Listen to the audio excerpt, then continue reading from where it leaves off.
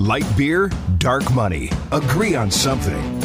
Politics, culture, and the intersection of faith, freedom, and free enterprise. And now, here are your hosts, Light Beer, Chris Clements, and Dark Money, Sean Noble.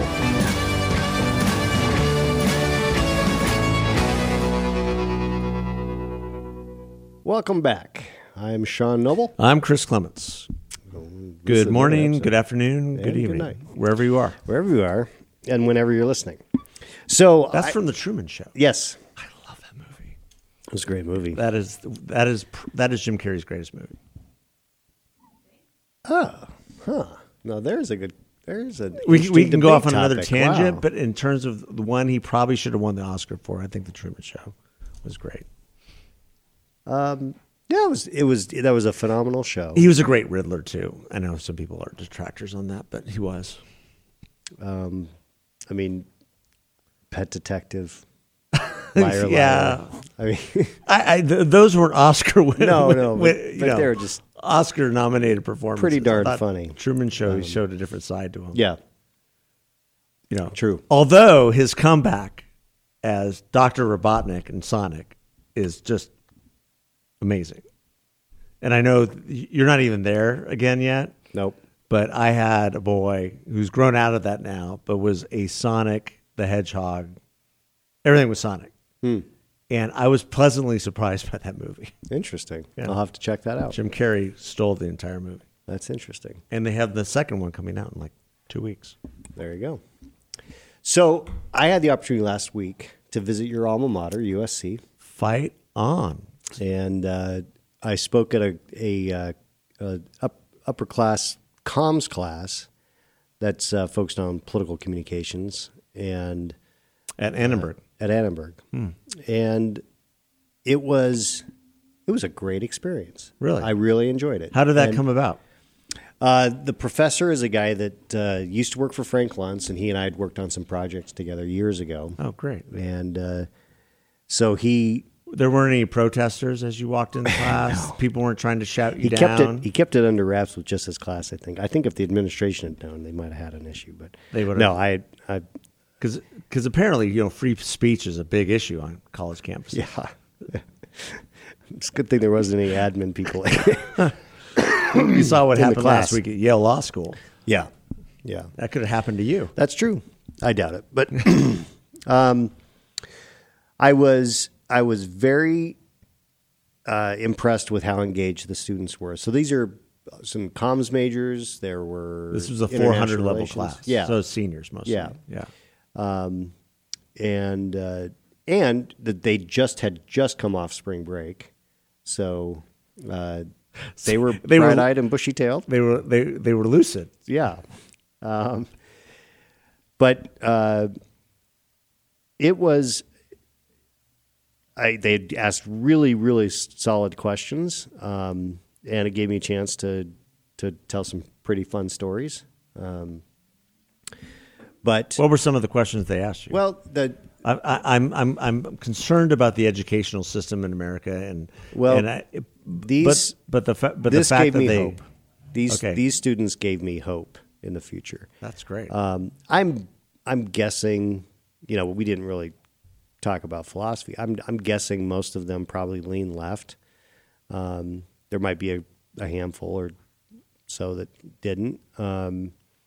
But they asked, the one question was, you were with John Shattuck. They'd obviously done some research on me. Did anybody ask you about how you're the Prince of Dark Money? No. Then they didn't really do much of their research, did they? Well, they got a kick out of the name of our podcast. Oh, did you promote the podcast? I promoted the podcast. Oh, great. Well, shout out to all you Trojans out there listening. Fight on. Fight on. So the one of the questions was, you were with John Shattuck during the 9/11 crisis and during the financial crisis a few years later. How did you deal with those things, and how has it shaped how you deal with crises in your professional life now? Which I thought was a pretty good question. Yeah. So one other question was, this was asked. So there was a student there who is from Safford. Oh, wow. Which is where I was born. Yeah. She was pretty excited to see a Safford boy. An Arizonan. I was, impressed that we had Safford represented at USC. Oh, good. But she asked a question about, having grown up in a small town and how have you, your philosophy or values, how have they stayed the same? How has that influenced your philosophy and values, and what's stayed the same, what's changed? I thought that was a pretty How did you answer question. that? That's a great question. I said that, having grown up in a very religious household, that there were a number of things, and a very conservative household. I was obviously philosophically pretty much the same as where I was growing up. I'm probably socially a little bit more moderate than I was back then. Really? Yeah. See, I did not know that about you. Yeah, In what ways are you more socially moderate? Well, I think I have no problem with gay marriage. Okay. So, and growing up, I would have definitely had an issue with that. So that's probably the most obvious example of where I've evolved on that issue or changed. Did they ask you about that? No. There were questions about, how do you deal with, either creating a brush fire or defending, and so talk about opposition research and, negative campaigning and hits like that. So I was able to tell the story about when I was in helping with Tom Coburn's Senate race, and they had a vicious TV commercial attack, and how we dealt with that. So overall, it was a very engaging conversation, and I think I might get a chance to go back next semester, great. And I'll continue to be adjunct professor at the University I don't of know Southern about California. that, but I'll be a visiting speaker. Yeah, on the regular. So well, that's great. Yeah. So I was impressed with your alma mater. Yeah, it's I'd forgotten how beautiful that campus is. Well, and the Annenberg. So you were in the new Annenberg building, right next to the bookstore, or were you in the older in the one? Wallace Annenberg. It's kitty corner to some field, like a stadium-ish looking. Okay, like so it's kitty corner to Heritage Hall and all that over there, and that's one of the most beautiful parts of campus. Yeah, kind of tucked in the trees and everything. Yeah, is that where you were? Yeah, it was beautiful. Yeah, that's an amazing part of campus. I used to just go there and kind of hang out and sit and watch the world go by. I lurked. I had a little bit of a time. You go to the bookstore, get some swag? No, I didn't. I thought about it. I should have. Should have brought me back something. Yeah, you're right. I feel bad What's about that. What's wrong with you? I don't know. I wasn't thinking. Yeah. So. Well, I think what's encouraging about you being invited to go on campus is that there's this, right now there's a crisis in free speech, especially on college campuses, where conservative speakers, and this is not a new thing, but it's getting more vitriolic, where people are being shouted down and threatened by physically and actually that leads to one of the other great questions. And so communication, you being invited is one thing. It's a closed classroom. He probably laid some ground rules and what have you. I'm sure some people took your picture and tweeted it out or did something, whatever. But if we lose free speech, if we lose the ability to speak truth, and just have a discussion within a college setting, which is supposed to be where you have those discussions, we're going to lose this country. Yeah. Well, and I was very, so there was a question about, how do you deal with, how do we change? Because I talked a lot about how vitriolic the political debate has been. And I was asked a question about how, is there a way to change it? I said, ultimately, the most important way to change it is you. That as people who engage in political discourse, we have to be kind. We can be agreeable in our disagreements. We don't have to be assholes. We can have very strong opinions. There are children who listen to this show. I just want you to know. Sorry. Yeah. Wow. I was informed of that the other day. when I dropped another F-bomb. Yeah. When you dropped the F-bomb. Sorry. A good friend of mine had his kids in the car. He's like, "What was that?" Okay. I apologize. The thing I did, that was wrong. But it's free speech. Well, vulgarity is not necessarily... it's free speech, but it's not necessary. But we have people being banned for all sorts of things. People being taken off Twitter. People being canceled. And the cancel culture is all the rage right now. Yeah. I'm looking at an article in Town Hall. Tucker Carlson hits back on Twitter for censoring his account.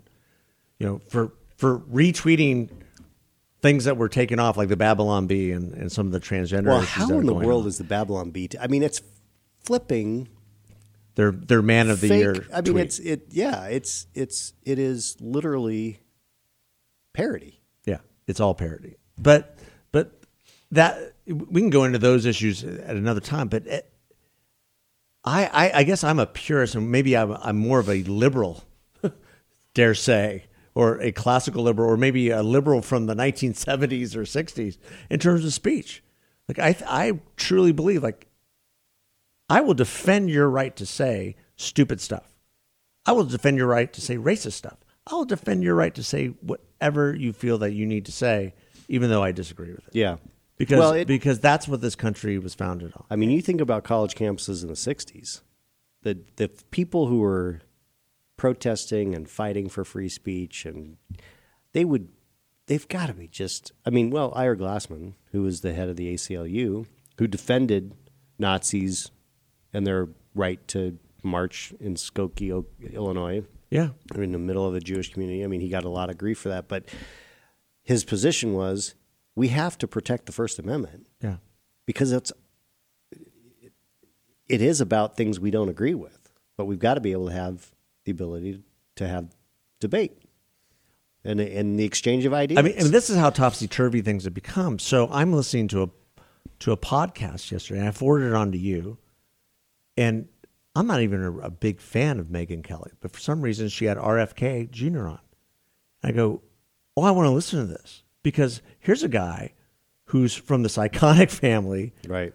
Basically staunch defenders of the First Amendment, better or for worse, who's being canceled all over the country for having a contrarian view on vaccines. Yeah. And also for writing a book called The Real Tony Fauci, basically blasting Dr. Fauci for making millions and millions of dollars off of the policies he's pursued over the last 30, 40 years. Interesting. Most very accurate book, and he's been blasted for it. And yet he made the point. He said, I've defended Nazis for being able to march. I've defended it, and now I'm being canceled for being critical of some policies that have brought some harm to certain members of the population. Yeah. He made great points about how the shutdowns have hurt the poor, that the entire Fauciism is a war on the poor. And made some other great points just about the economic calamities that our country has endured for what? Over the last several years. And yet he's being counseled. Yeah, the health calamities. One thing that we both saw yesterday was this new report out that there were more alcohol-related deaths for the population under 65 in the U.S. last year than of COVID. Yeah. And that's... Well, and that goes into the discussion of with COVID or from COVID. Well, and then from COVID is probably even less, but the alcohol piece is something that I read that article and I was deeply troubled by it, principally because there are politicians here locally I personally reached out to and said, do not shut things down. Don't shut down the restaurants. Don't shut down the bars. Don't shut down anything, because first of all, those are workers that are some of our most vulnerable, because they work paycheck to paycheck, and you're gonna see an increase, and don't shut down any businesses either.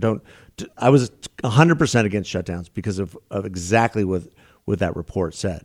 We're going to see increase in drug abuse, depression, alcohol abuse, and then everything that comes with that, spousal abuse, child abuse. Right.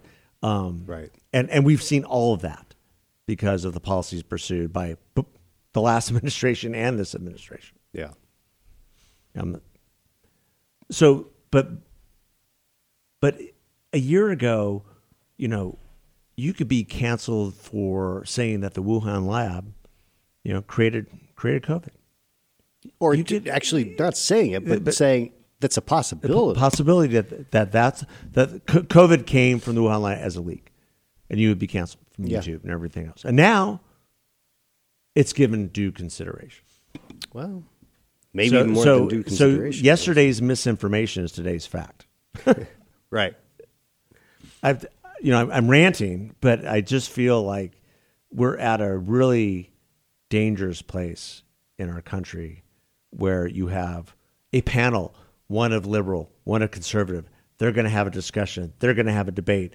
And you have leftists coming in and shouting them down and threatening them with bodily harm, which is what happened at Yale Law School last week. I was outraged by that. Well, and so for you to go to the University of Southern California, one of the most prestigious universities in the country, as the prince of dark money, and be able to speak freely at an Annenberg communications class is a victory. Yeah. Call it a victory. That's good. I'll take it as a victory. Yeah. Well, I think that at some point there's going to be a whiplash. Maybe it's already begun, but those that are trying to suppress speech ultimately will fail because their overreach is going to be just too much. Yeah. It just depends on how much damage they can do until that happens. And I think that's why we have to stay vigilant on protecting the right of people to say what they believe, even when we think it's outrageous. I mean, just or just raise questions. Even what's going on in Ukraine, you have this. I'm bringing up Tucker Carlson again and Tulsi Gabbard. They were labeled Russian assets 2 weeks ago for just asking what the end game in there. Who's making the money? Yeah. Who's going to benefit most from our policies in Ukraine? And what do we need to do to make sure that we don't get into a quagmire? That's all they were asking. Yeah. You're a Russian asset. We can't go there. I will defend anyone's right to say stupid stuff or stuff that makes other people upset. Yeah. Well, then we will be. Maybe we'll get canceled for saying what we just said. I don't think so. I don't think so. No. We're just a little small. Yeah. Well, small part of the body politic. Thanks to USC and the students there. USC has a football team. I heard that. They had a practice the other day. They did. I should have gone by. And it was called by Colin Cowherd the most perfect practice ever. That's what he said. He tweeted that out. So there's some high hopes for USC this coming season. Well, I mean, Lincoln Riley comes in and he bought a $14 million home in Palos Verdes. Okay. You just leave this place. But so hopefully he wins. He better. He's gonna hopefully he wins that house if he doesn't. I certainly will be there at the first game against Rice. I'm sure you will. All right. Well, fight on. Fight on. Have a great one, folks. Thanks for listening.